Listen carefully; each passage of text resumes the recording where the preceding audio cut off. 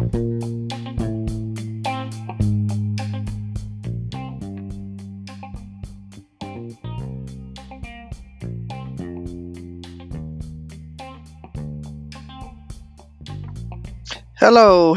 and welcome to EMAN, Effectively Making a Noise. I am your host, Cheryl Sechrets, and today's Bible story is David spares Saul at Engedi. David spares Saul at Engedi, and it's coming from 1 Samuel chapter 24, verses 1 through 22. So David was separated from his friend Jonathan and forced to flee from the presence of King Saul. There followed a long and difficult period of trial and trouble in the life of David. He was pursued from one hiding place to another by Saul and his soldiers, and hunted like one hunts a partridge in the mountains. David fled from Saul to Nob, and from there to Achish. He departed from Achish and escaped to the cave of Adullam, and from there he went to Mizpah and to Keilah. He took refuge in the wilderness of Ziph, and later in the wilderness of Maon. While Saul was hunting David in the wilderness of Maon, the Philistines made a raid in the land of Israel, and Saul was compelled to stop pursuing David to go back and fight the Philistines. Then David went up from Maon and took shelter in the strongholds of Engedi, a wild and mountainous section on the western shore of the Dead Sea. When Saul returned from fighting the Philistines, he was told that David had fled to the wilderness of Engedi. Then Saul took 3,000 chosen men from his army and went to seek David and his men upon the rocks of the wild goats. And Saul came to the sheepfolds by the way, where there were a large cave. Being weary with his journey, he entered into the cave to rest a while.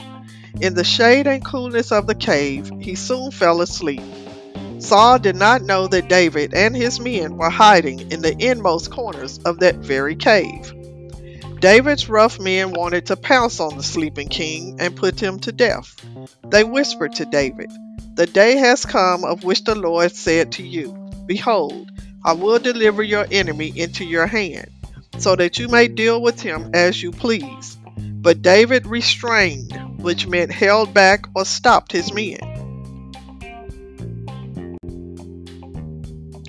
Instead, David crept forward and with his sword steadily cut off the skirt of Saul's robe. After he had done this, David felt ashamed at having lifted his hand against the king, even in this harmless way. He said to his men, "The Lord forbids me to do this thing to my master, the Lord's anointed, to stretch forth my hand against him, seeing he is the anointed of the Lord." So David held his men back with these words and did not let them attack Saul. Completely unaware of how his life had been spared, Saul awoke from his nap, rose up and left the cave, and went on his way. Then David arose also, and went out of the cave, and shouted after Saul, "My lord the king."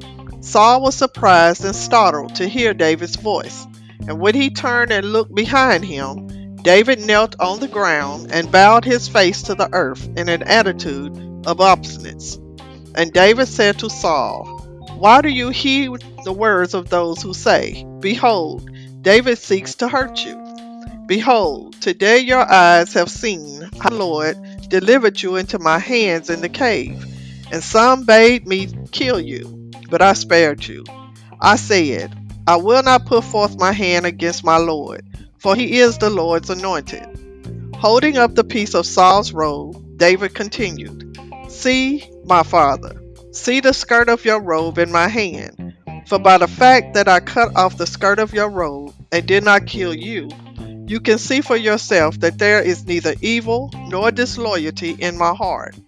I have not sinned against you, yet you hunt my soul to take it. Let the Lord judge between me and you, and let the Lord avenge, which means pay back a wrong, me of you. But my own hand shall not be upon you." David went on to remind Saul how the Lord was protecting his servant David by saying, "After whom has the king of Israel come out? Whom are you pursuing? A dead dog? A flea? Let the Lord therefore be judge, and judge between you and me, and see, and plead my cause, and deliver me from your hand. Thus David spoke of the folly and futility, which means foolishness and hopelessness, of Saul's efforts to do him harm when the Lord was watching over him.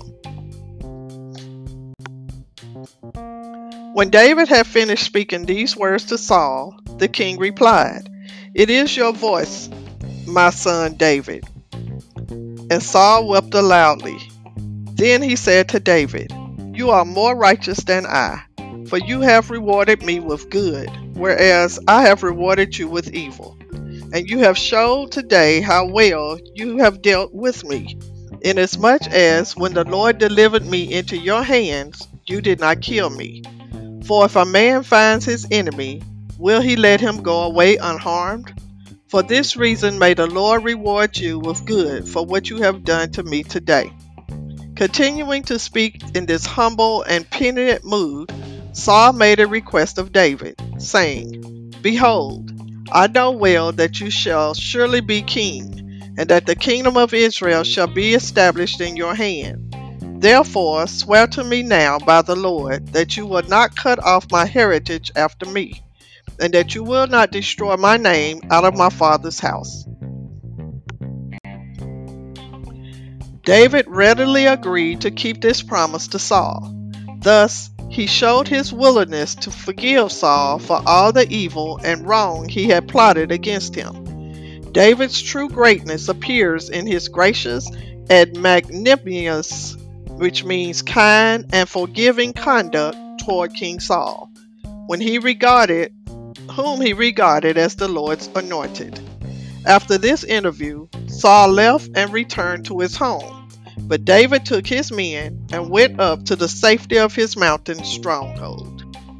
That is our story for today. May God be with you all. Have a blessed day, have a blessed week, and peace out.